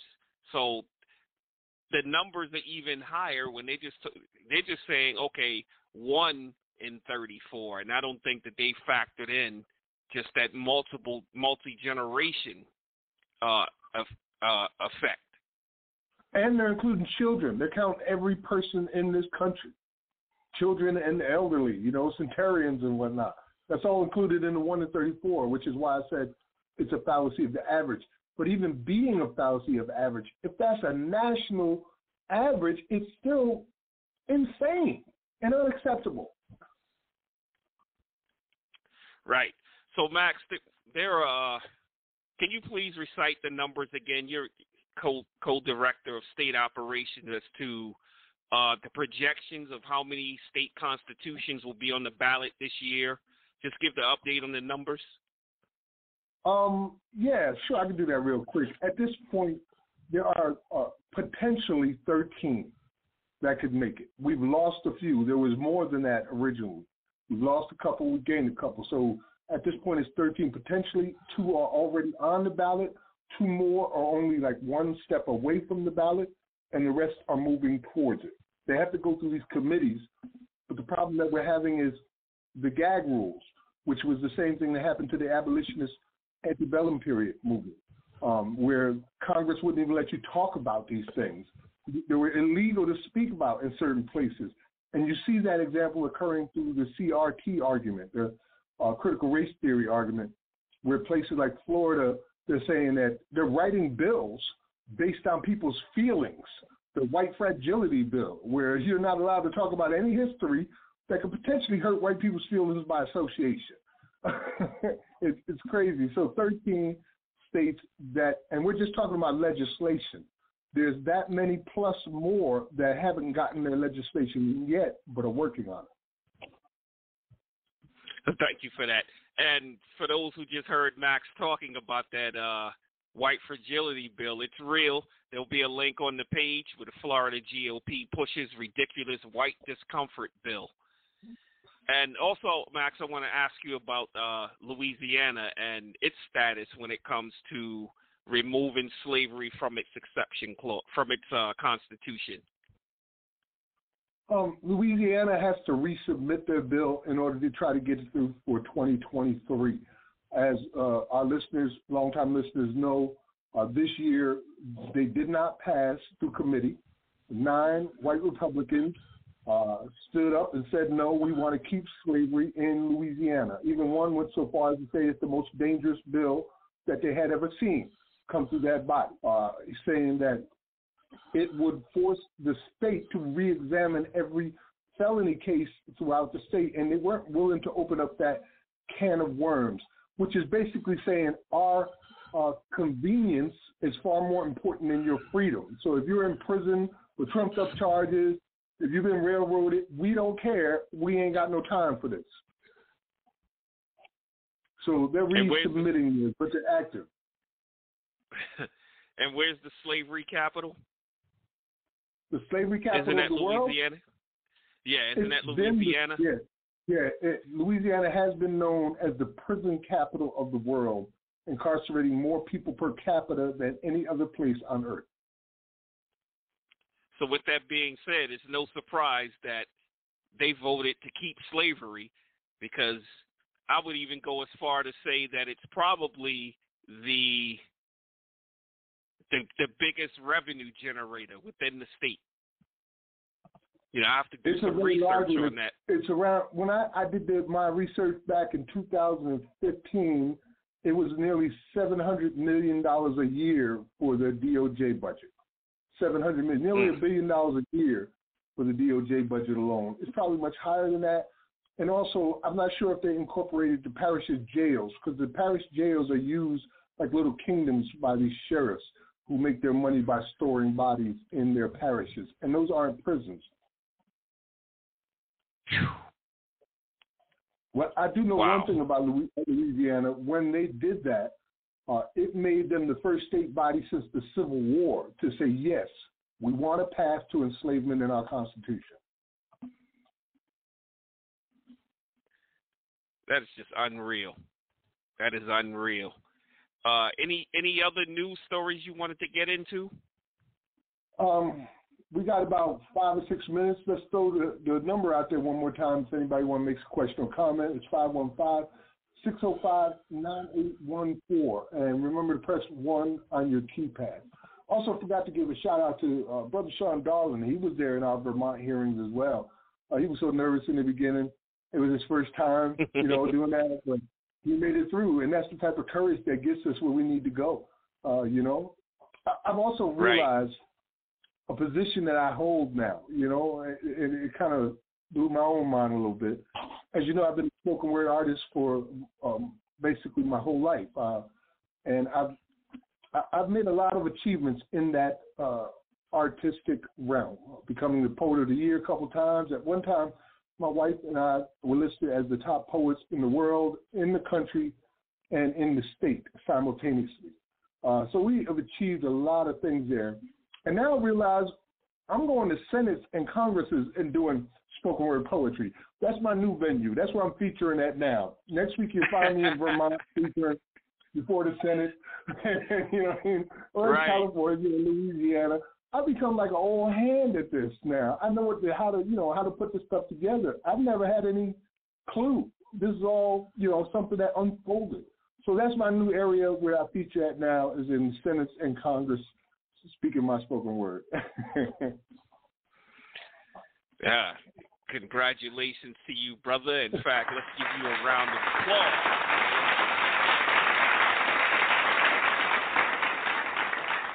I've never let go of spoken word and poetry. No matter what I do, I'm always going to be a poet. And I've always tried to take it to places that it hasn't been before. And basically, that's what I've been doing. You have this unique skill where you'll be talking or you'll write something and it'll be a poem and most people don't know it's a poem. Yeah, I do that on purpose. I literally hide the structure of the poem. It'll have a rhyme scheme and you won't realize it's got a rhyme scheme. It has all the themes, it has the hooks, everything, and it reads more like an essay than a spoken word poem. Until you realize, wow, all of that rhymes, Right. That's it. So congratulations to you on that. There's one other story I did want to get out there before we finish up our program for tonight. Is the story about the detective out in the Bronx who was recently charged with perjury and falsifying information. Apparently, he had lied on everything that he was called into as a witness for, including the cases that he was involved with as a undercover narcotics policeman. He had set people up. He lied on them about having drugs, and as many as 133 defendants between 2011 and 15 were indicted.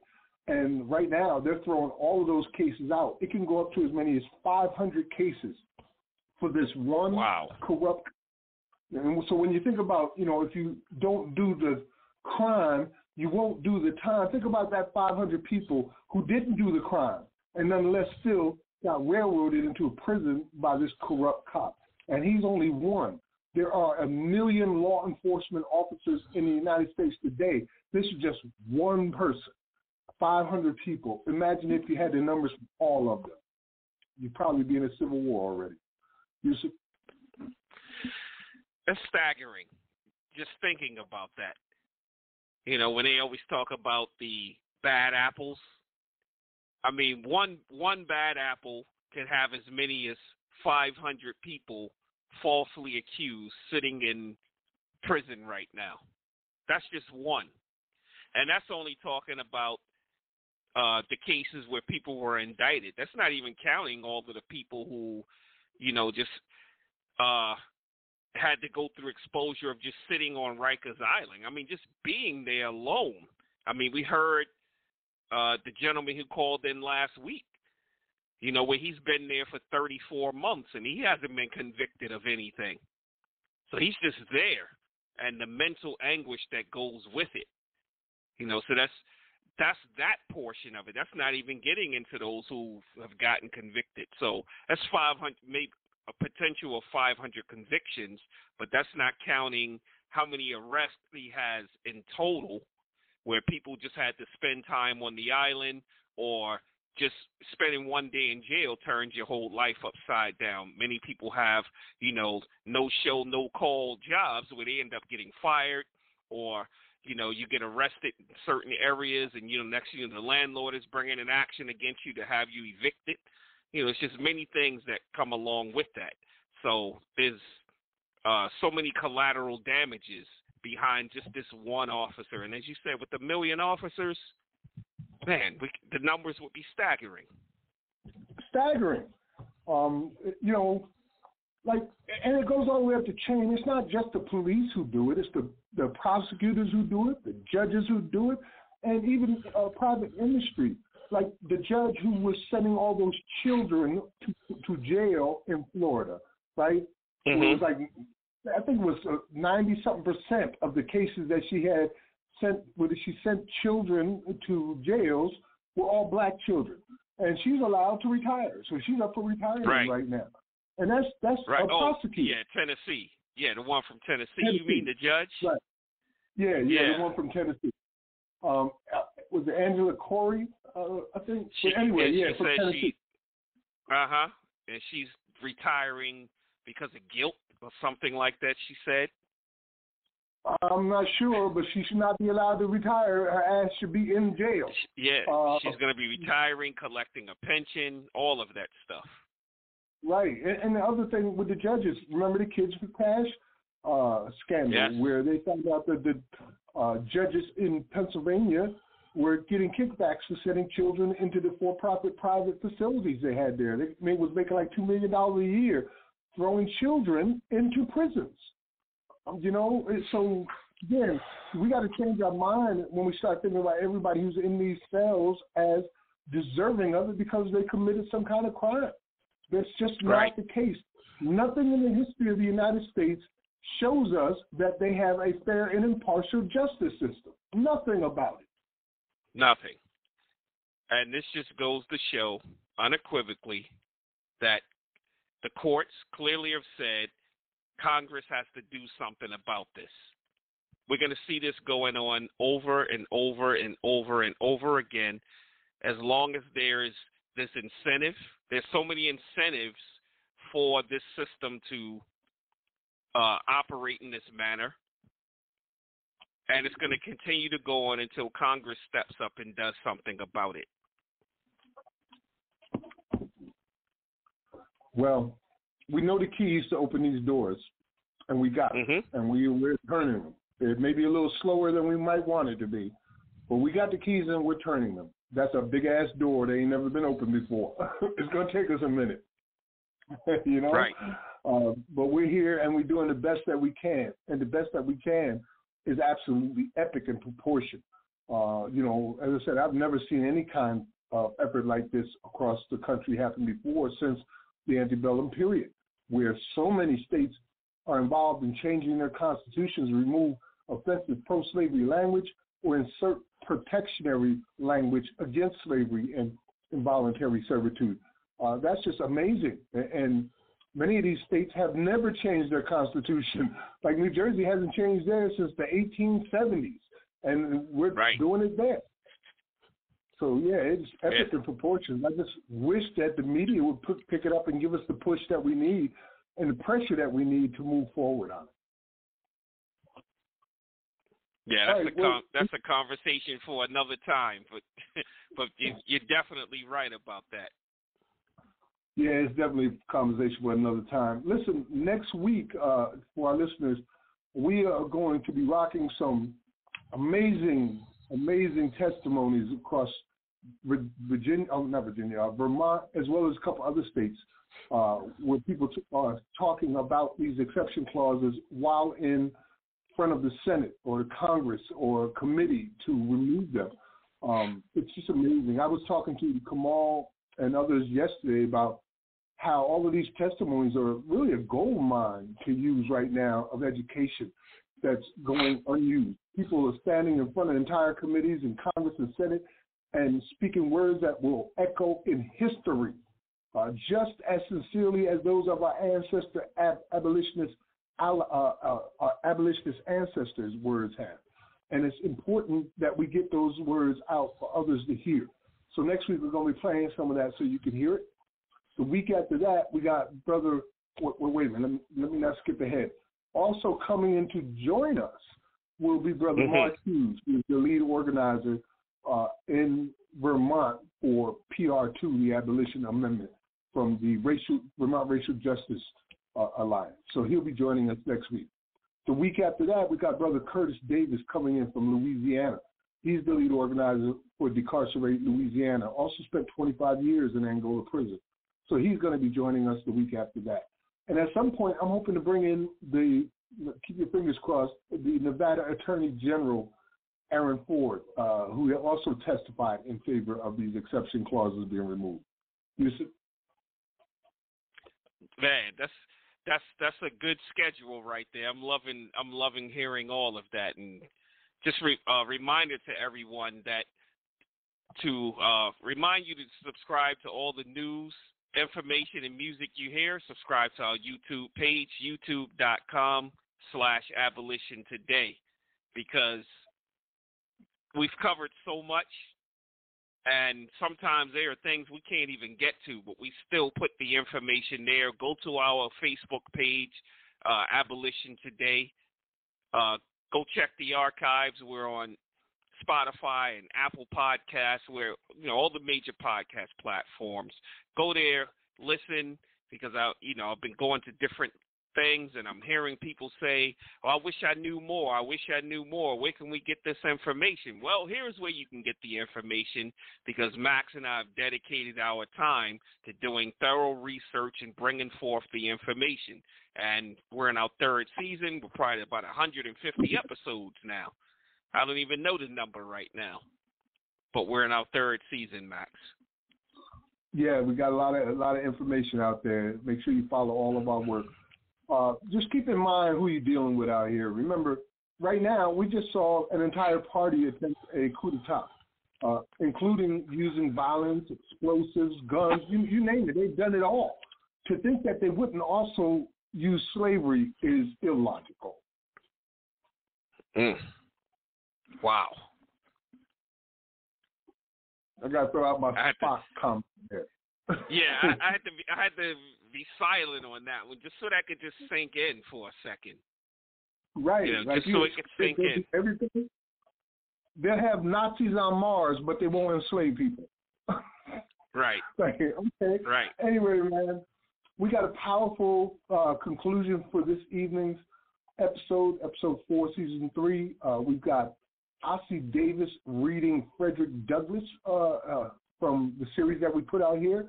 And it's about what happens after they abolished slavery in 1865. What did Frederick Douglass say was next? Because people asked us so much, what's next? Matter of fact, that was our show last week, right? What's next? Right. Let's let Frederick Douglass answer that question using the voice of Ossie Davis. So with that being said, I just want to say thank you all for listening tonight. We'll see you again next week. Same abolitionist station, same abolitionist channel. Peace. I like that. I see what you did there. And we just want to close out and thank our sponsors and partners, Jailhouse Lawyers Speak, I Am We Ubuntu Prison Advocacy Network, Samer Urge, Quakers Uplifting Racial Justice, the Paul Cuffey Abolitionist Center, Prismatic Dreams, and the Abolish Slavery National Network. We also want you to remember that you can text "end the exception" as one word, no spaces, to 52886 and follow the prompts. This will send a signed petition on your behalf to your congressional reps in support of the proposed 28th Amendment to repeal and replace the exception clause to the 13th Amendment. Max already gave you the breakdown as to what the Bridging the Gap is, told you. Remember to subscribe to our YouTube channel, youtube.com/Abolition Today for all the news, information, and music you hear. Hit up all the podcast platforms. Look for Abolition Today. So we'll be back next week with another master class on slavery abolition. So until next week, think about abolition today. Peace and blessings. Peace. Abolition. Today. Unlike the movement for the abolition of slavery, the success of the effort for the enfranchisement of the freedmen was not long delayed. In addition to the justice of the measure, it was soon commended by events as a political necessity. As in the case of the abolition of slavery, the white people of the rebellious states have themselves to thank for its adoption. Had they accepted with moderate grace the liberal conditions of peace offered to them, and united heartily with the national government in its efforts to reconstruct their shattered institutions, instead of sullenly refusing as they did their counsel and their votes to that end, they might have easily defeated the argument based upon the necessity for the measure.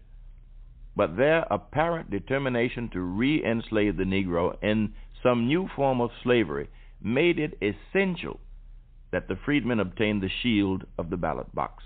Consequently, there came in due time the great amendments to the Constitution, the 14th and 15th, which invested colored men with citizenship and the right to vote. The adoption of the 14th and 15th Amendments and their incorporation into the Constitution of the United States caused many of my former associates in the cause of the Negro to believe that their work was finished. Some even cautioned me against demanding too much for the colored people. They reminded me that only a decade ago Negroes were slaves without any rights, and that in an amazingly short time they had been freed and transformed into American citizens and even given the right to vote. Instead of retiring from the field, I once again flung myself into the battle to assist through my speeches and writings in the removal of the hardships and wrongs which continued to be the lot of the colored people of this country. What I said and wrote during these years can best be summed up in the statement I made during my speech in Washington, D.C. in April 1883. What Abraham Lincoln said in respect to the United States is as true of the colored people as of the relation of those states. They cannot remain half slave and half free. You must give them all or take from them all. Until this half and half condition is ended, there will be a just ground of complaint. You will have an aggrieved class, and this discussion will go on. Until the public schools shall cease to be caste schools in every part of this country, this discussion will go on. Until the colored man's pathway to the American ballot box, north and south, shall be as smooth and as safe as the same is for the white citizen, this discussion will go on. Until the colored man's right to practice at the bars of our courts and sit upon juries shall be the universal law and practice of the land, this discussion will go on. Until the courts of the country shall grant the colored man a fair trial and a just verdict, this discussion will go on. Until color cease to be a bar to equal participation in offices and honors of the country, this discussion will go on. Until the trade unions and the workshops of the country shall cease to proscribe the colored man and prevent his children from learning useful trades, this discussion will go on. Until the American people shall make character and not color the criterion of respectability, this discussion will go on. With this warning to the American people, I bring my story to its end. I can remember when as a boy I sat on Kennard's Wharf at the foot of Philpott Street in Baltimore, and saw men and women chained and put on the ship to go to New Orleans. I then resolved that whatever power I had should be devoted to the freeing of my race. Thereafter, in the midst of all opposition, I have endeavored to fulfill my pledge. 40 years of my life have been given to the cause of my people, and if I had 40 years more, they should all be sacredly given to that great cause. Just gotta get some things off my chest. Tough times, I hope y'all holding up. We'll be alright, cause we always is. But I'm feeling like this. How many mothers have to cry? How many brothers gotta die? How many more times? How many more times? How many more marches? How many more signs? How many more lives? How many more times? Take a look around. Can you see it now? Don't be colorblind, cause when they're killing mine, they'll try to justify. Oh, each and every time. Playing in the park, taking you a jog, sitting on the couch, in your own house. Never seen no matter what we do. You think we don't matter, but we do. You got a problem cause the city on fire, but you quiet when niggas die. Let the soul up out that body that we buried. You with God now, you no longer have to worry. It's so hard to sing these words out loud. All these beautiful, precious black lives, lost in the name of senseless white pride. Tears falling from us. How many mothers have to cry? How many brothers gotta die? How many more times? How many more times? How many more marches? How many more signs? How many more lives?